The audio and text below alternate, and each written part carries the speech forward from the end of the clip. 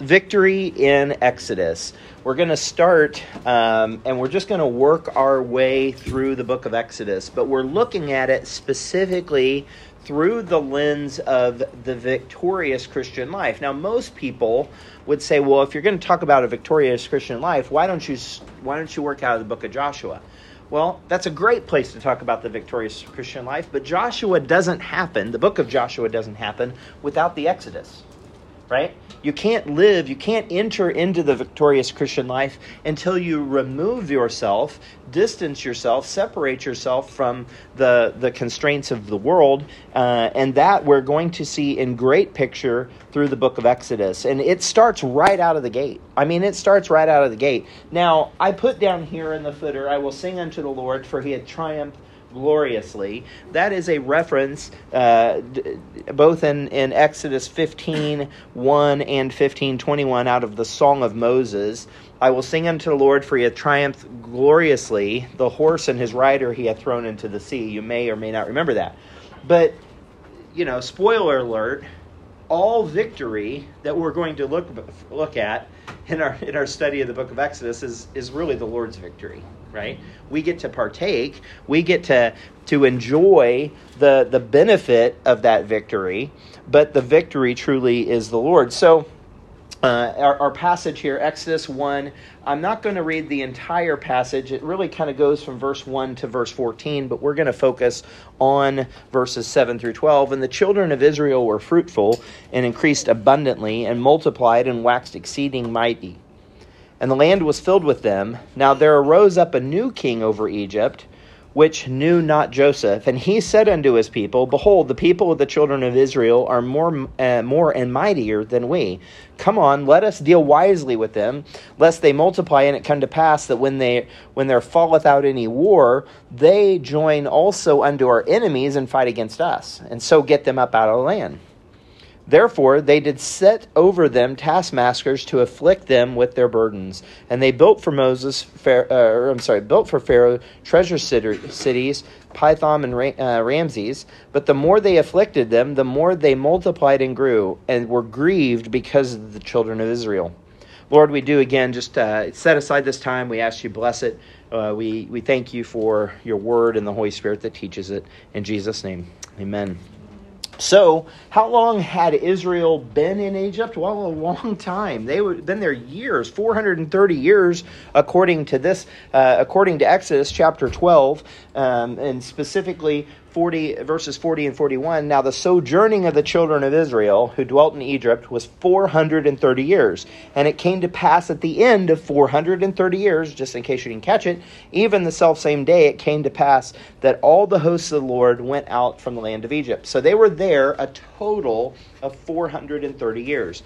Now, we're not going to spend a lot of time today doing the math of how long, because Moses, remember, he was like 40 and then he went off for 40 years and came back. And so there's like phases of Moses' life that fit into this. But it's easy to assume or presume that a few generations had passed, right? 400 years ago, I've not done the genealogy type thing. There was a show on a few years ago called Who Do You Think You Are? I don't know, anybody ever watch that? And it was it was about celebrities, and they would do a genealogy of the celebrity back a few generations to kind of get their. So for what it's worth, Tim McGraw and I are cousins, like super duper distant cousins, but we share a common ancestor, right? And I thought you all would be more excited than that, honestly. So, I mean, that was kind of the high point of the message. All right. Now, does the beard look better? Do you think I can sing? But they only went back like a handful of generations, like 5 generations, and it was all the way back to Revolutionary War days, frontier expansion of the U.S., kind of thing. It wasn't. I don't remember how many generations, but my point is that was a couple hundred years ago. 430 years allows for many generations, right? Now, it's interesting here because there are other places where it says the nation of Egypt, and I grabbed a water bottle, and I think I said, oh no, I said it right here, that says in Genesis 15:13, and he said unto Abram, know of a surety that thy seed shall be a stranger in the land that is not theirs, and shall serve them, and they shall afflict them 400 years. Apparent contradiction. Those of you who have been coming long enough know, I don't believe there are any contradictions in the Scripture. Acts 7:6 says, and God spake on this wise, that the seed should sojourn in a strange land, and that they should bring them into bondage, and entreat them evil 400 years. So the time that Israel was in Egypt versus the time that they were under bondage is a different timeline. 430, 400 years, okay? Some people try to make that a bigger deal than it is. Basically, if you remember the story, Joseph's there. There's famine. He brings Jacob, his father, and the brothers come, right? That's actually, if you have your scripture open in the passage in Exodus, just before it describes who was there. So it's okay that there are two accounts. The accounts talk about both the length of time Israel and the children of Israel were there versus the time that they were afflicted. We'll need to see more about that in just a minute, because this is where the affliction begins, right?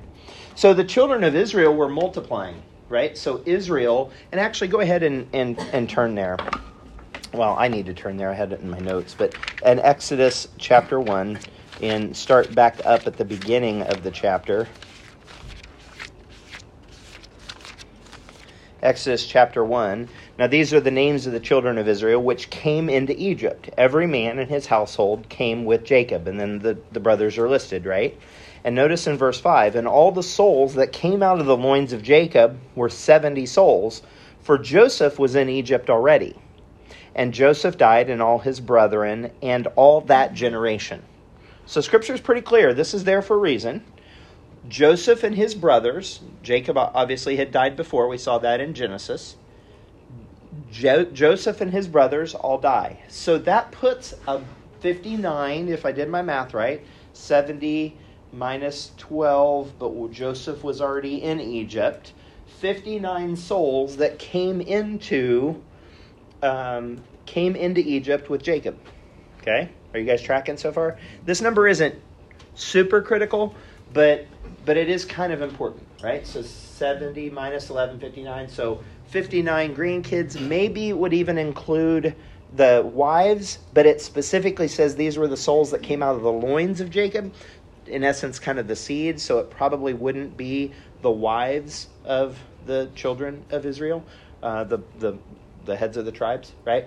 But the point is, you got about 59, or you got about 70 people that are that identify as Israel, children of Israel. So the land, according to verse 7, was filled with them. And the children of Israel were fruitful and increased abundantly and multiplied and waxed exceeding mighty. And the land was filled with them. It's kind of an interesting way to refer to a group of people, right? That the land was filled with them. But them filled the land. So, based on 6 generations, if you take the same number that each of the 12 tribes had about 5 kids, because that's the 5, if you take the 59 and divide it by the 12, that's not, just bear with me. If you do the generations, in 6 generations, you end up with almost 1.4 million people.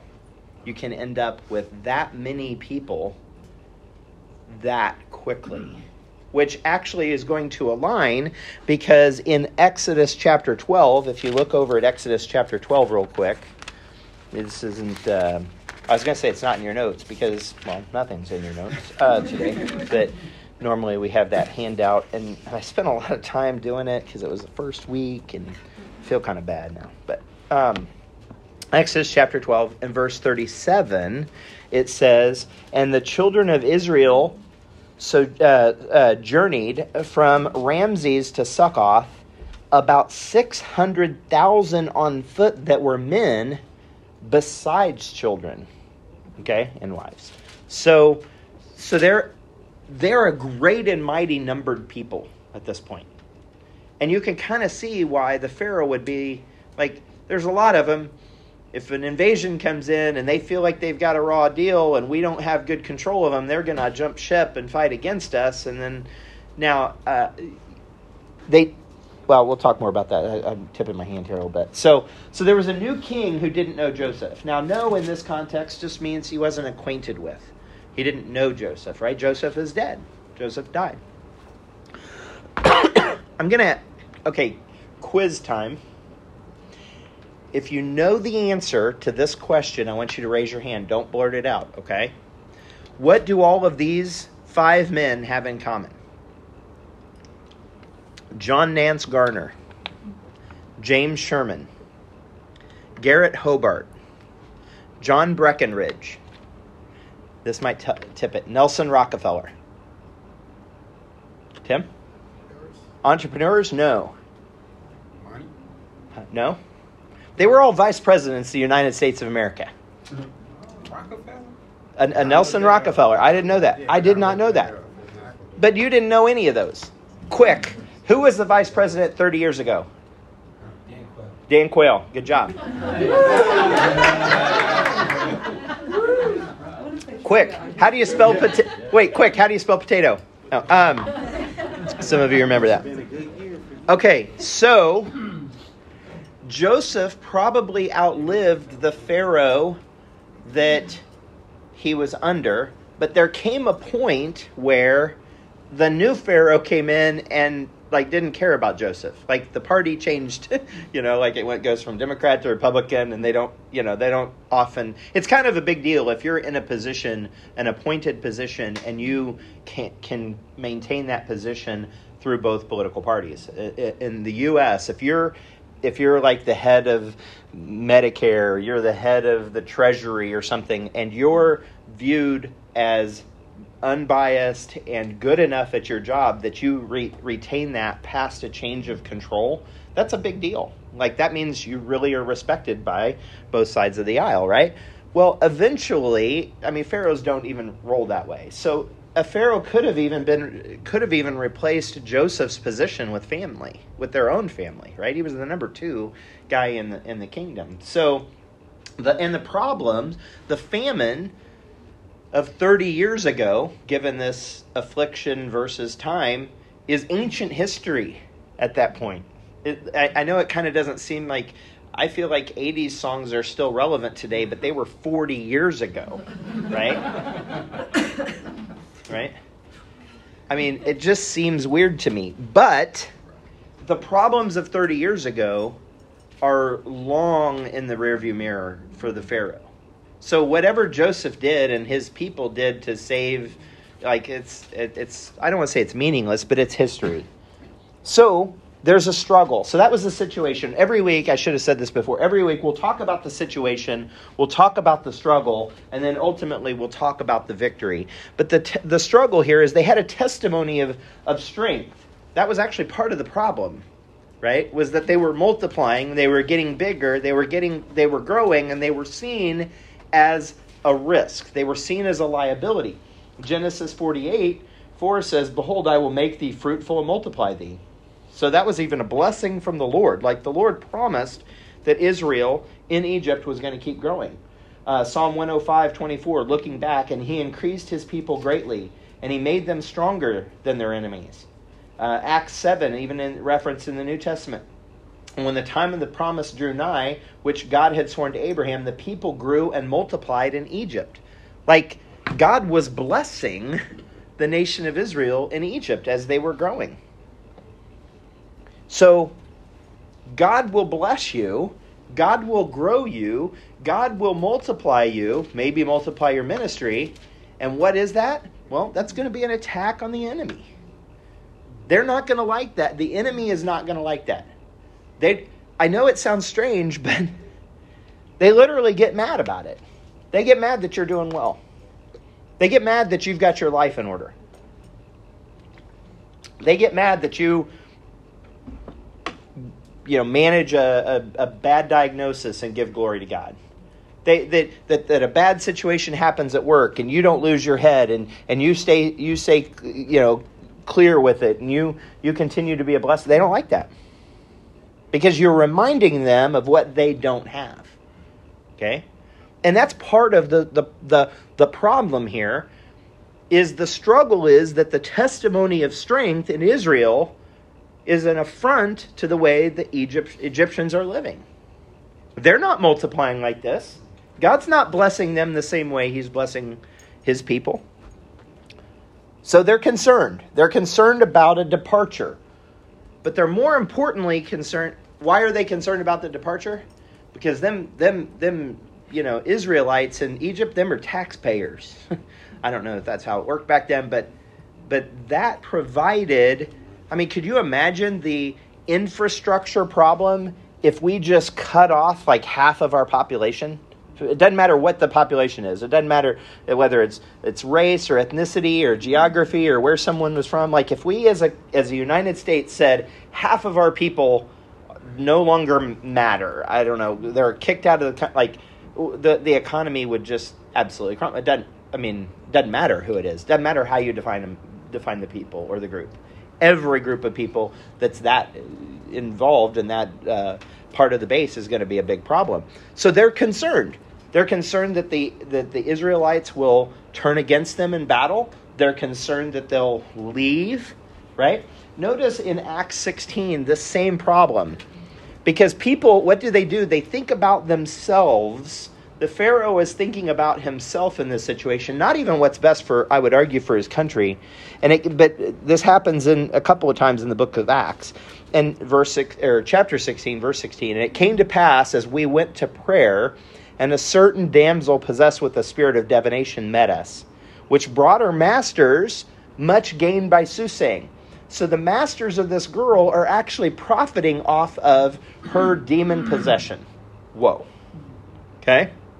But Paul, jumping to verse 18, but Paul, being grieved, turned and said to the Spirit, I command thee in the name of Jesus Christ to come out of her. Why? Because he's focused on the individual. He's not focused on the value she brings to them. He's focused on the literal demon possession that she's got going on, the torment that she's got going on inside of her. And when her masters saw that the hope of their gains was gone, well, she can't tell the future anymore. She can't do these crazy things anymore. Well, how am I going to make my money? Well, never mind the fact that this young lady who is a soul was being tormented. Let's not worry about her. They were only worried about themselves. Numero uno.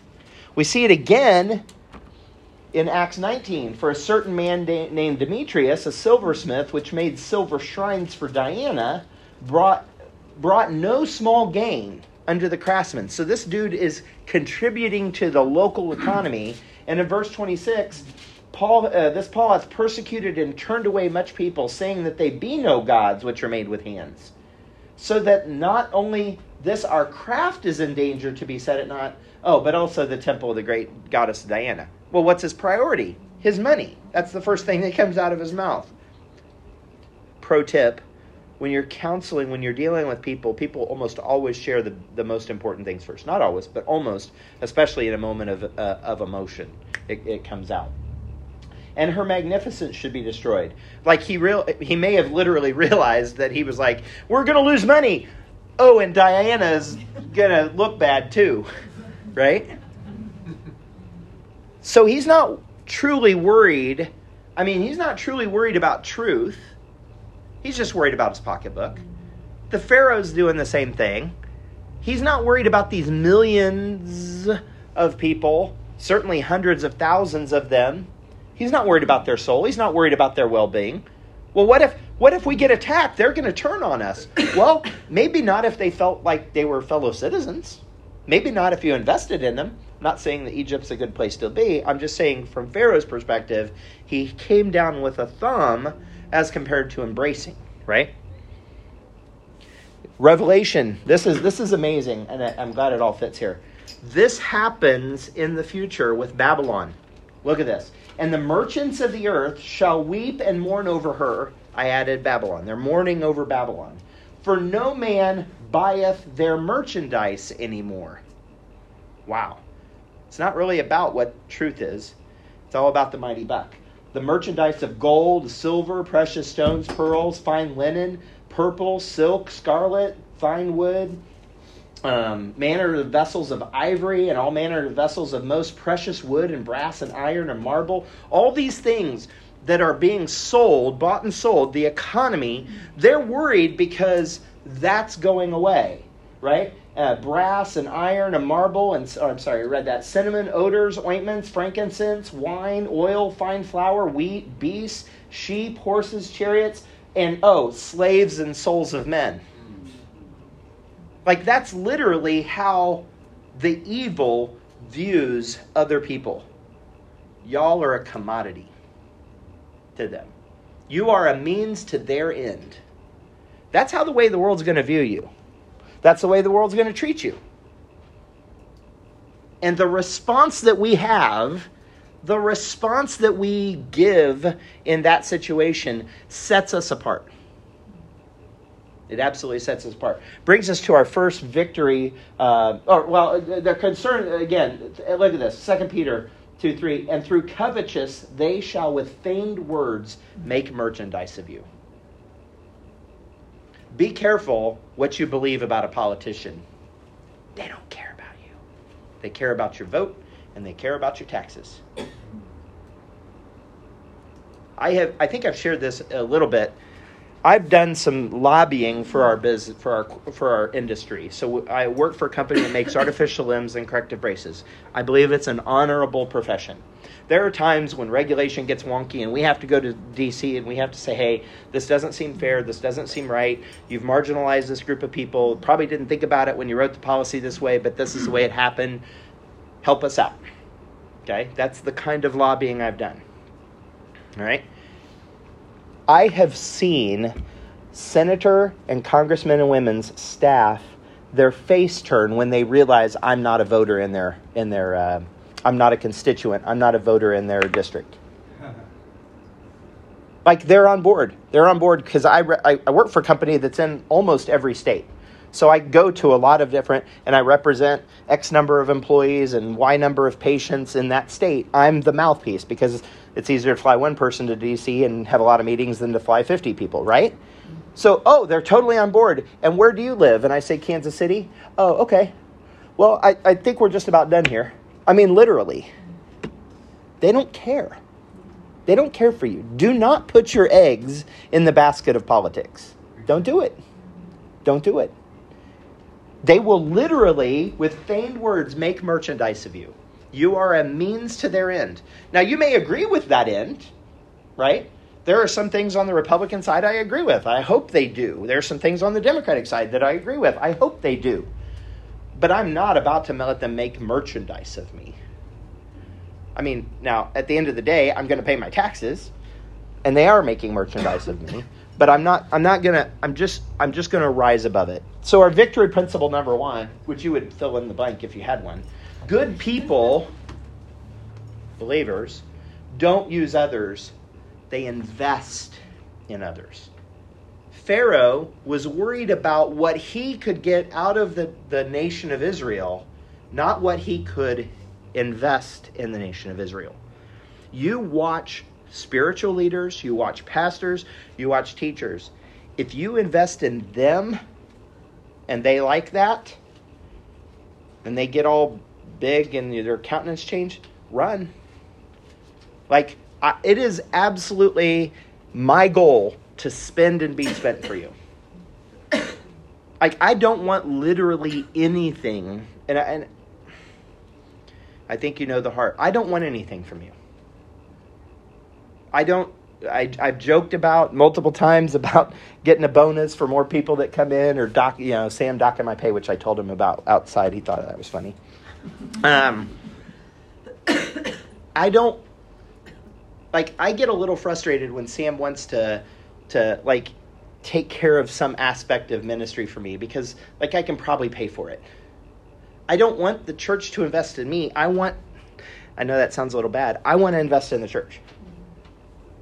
And if you sit under a leader who thinks you're there for them, I'm telling you, run. I'm telling you, run.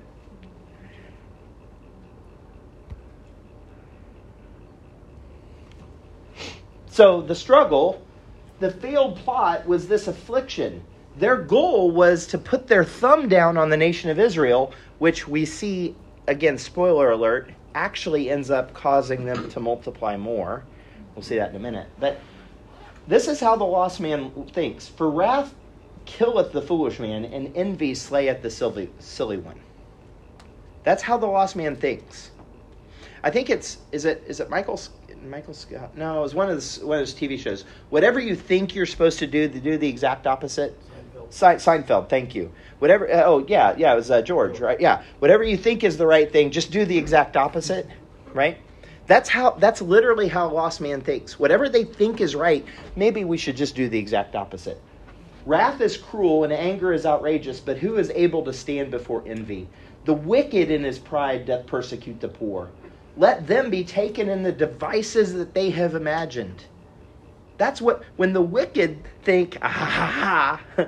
I even probably shouldn't have started this message with wah ha ha ha, but I did. That's literally, maybe if I could grow this out and get one of those mustaches I could twirl. Is that? Whoa. Yeah. You could probably pull that off, couldn't you? No. Right. Okay.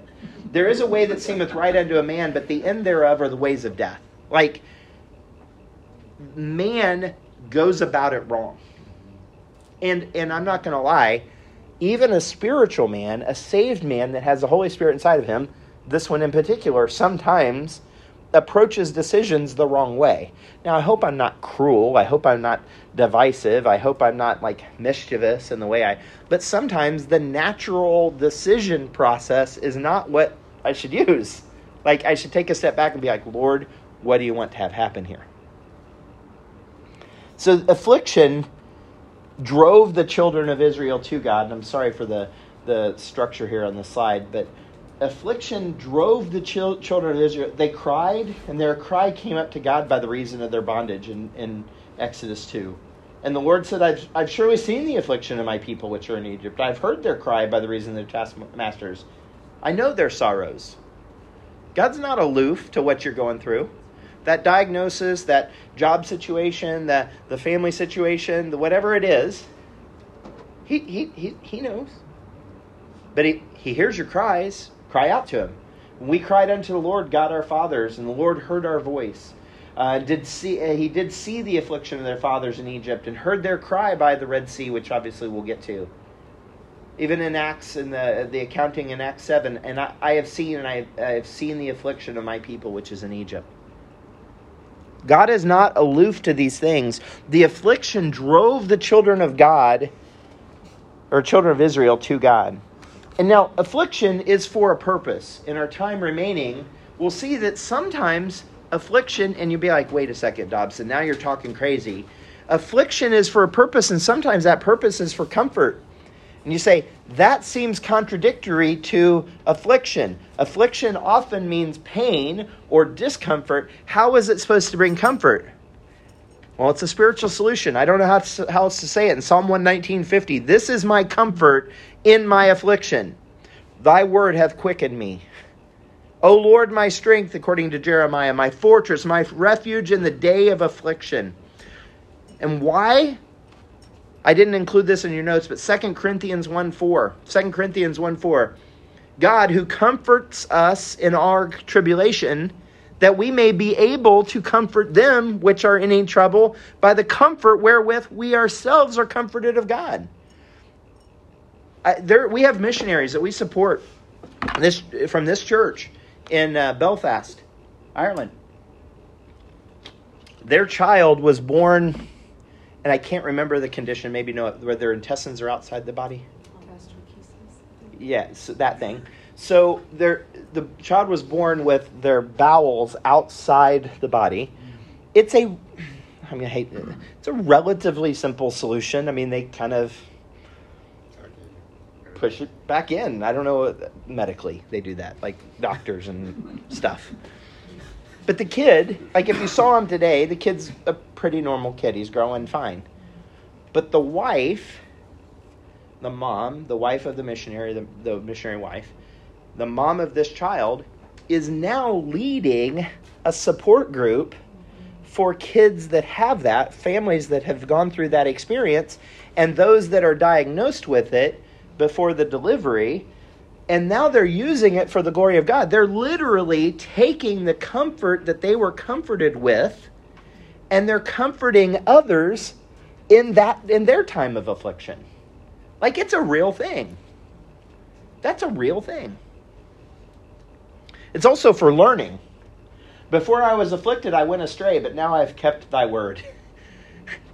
There are times when God just educates us. Honey, don't touch the stove, it's hot. Don't touch the stove, it's hot. Don't touch the stove, it's hot. Okay, I'm going to let him touch the stove. Maybe in a controlled environment, maybe it's less, whatever. I'm not into child abuse. My point is, sometimes affliction over the word is what we need to understand what God's teaching us. And that stinks. And you say, well, that doesn't seem fair. Like, why didn't God try harder? My guess is he did in Scripture, and you weren't listening. I'm just going to be blunt, or in preaching. Like, you didn't get it. Little Johnny didn't get it. The 6 times his parents said, don't touch the stove. But boy, he learned the lesson the hard way. It is good for me that I have been afflicted, that I might learn thy statutes. Sometimes we just have to go through crud so we see the perspective we need to see. It also allows us to connect to God, right? Like the children of Israel did. In James 5:13, is any among you afflicted? Let him pray. Is a situation come in your life that kind of seems ridiculous? Well, you got to you literally have a bat phone to the creator of the universe. Pray. Pray about it. And it also refines us. For our light affliction, which is but for a moment, worketh for us a far more exceeding and eternal way to glory. The affliction that the children of Israel went through, and I can't even imagine how bad it was, but the affliction that they went through played out for eternity. Played out for eternity. Also in 2 Corinthians, but in chapter 6, but in all things, approving ourselves as the ministers of God, in much patience, in afflictions, in necessities, in distresses. Look, it's going to happen. It's going to happen if you're in the ministry. Actually, you know what? It's going to happen even if you're not. Affliction comes on people. It just happens.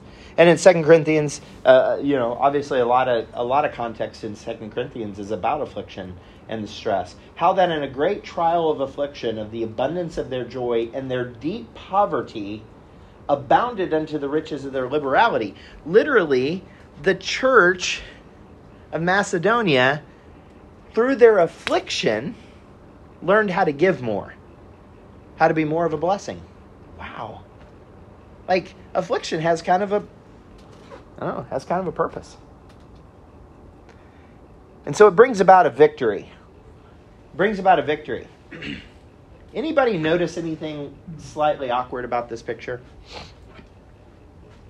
If you can't, I think you can perceive it's a nurse and I think kind of I can't tell if it's a young man or a young lady just from the angle and the longer hair, but anything stand out, jump out?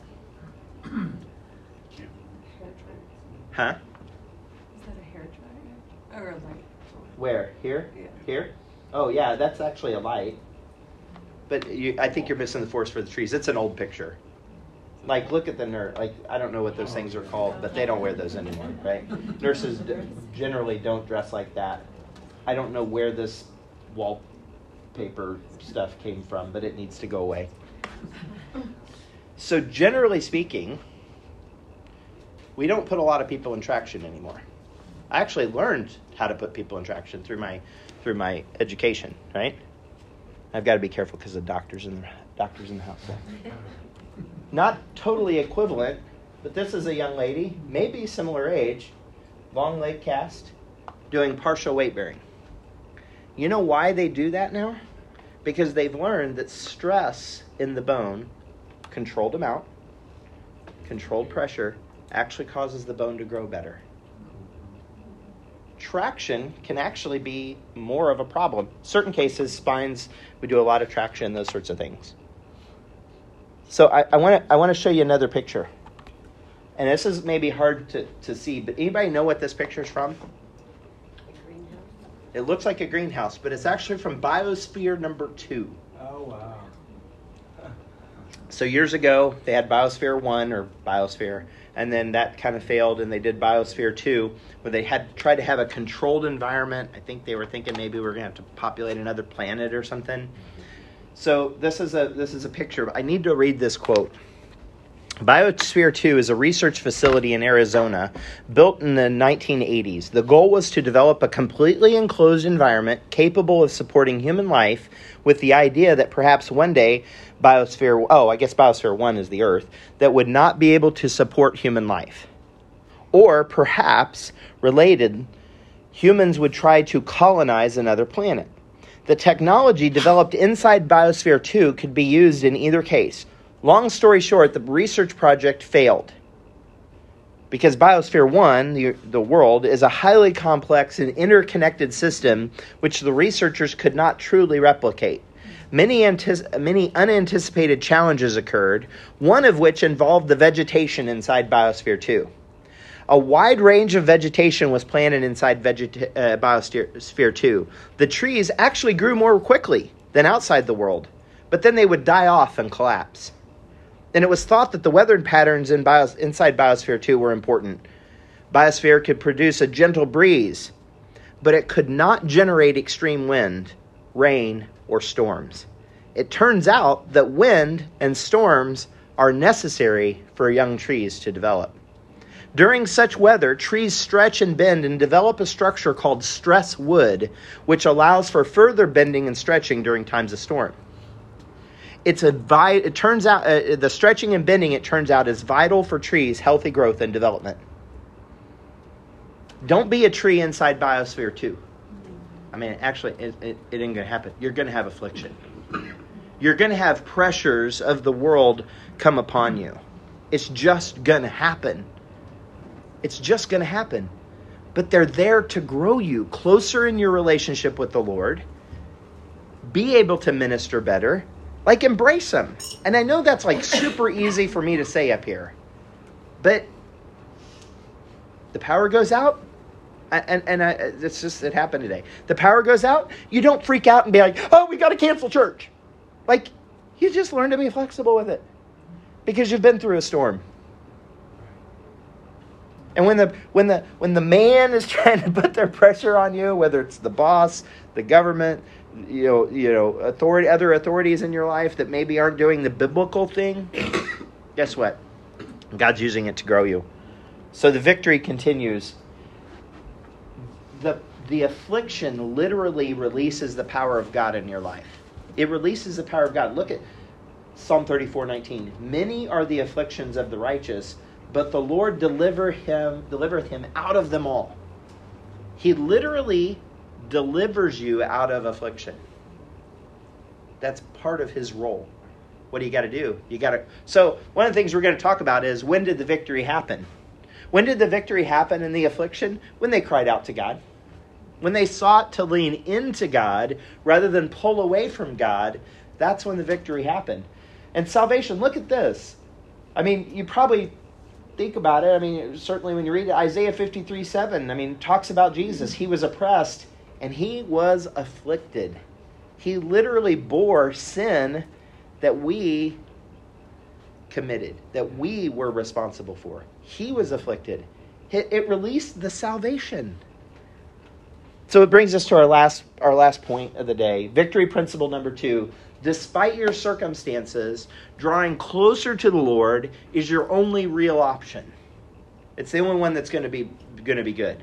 Pulling away from the Lord, saying, I don't want to be a child of Israel anymore. I'd rather not have the pressure. I'm going to be like an Egyptian. Maybe would have gotten them out from underneath that pressure. I don't know. Running away, hiding, I don't know.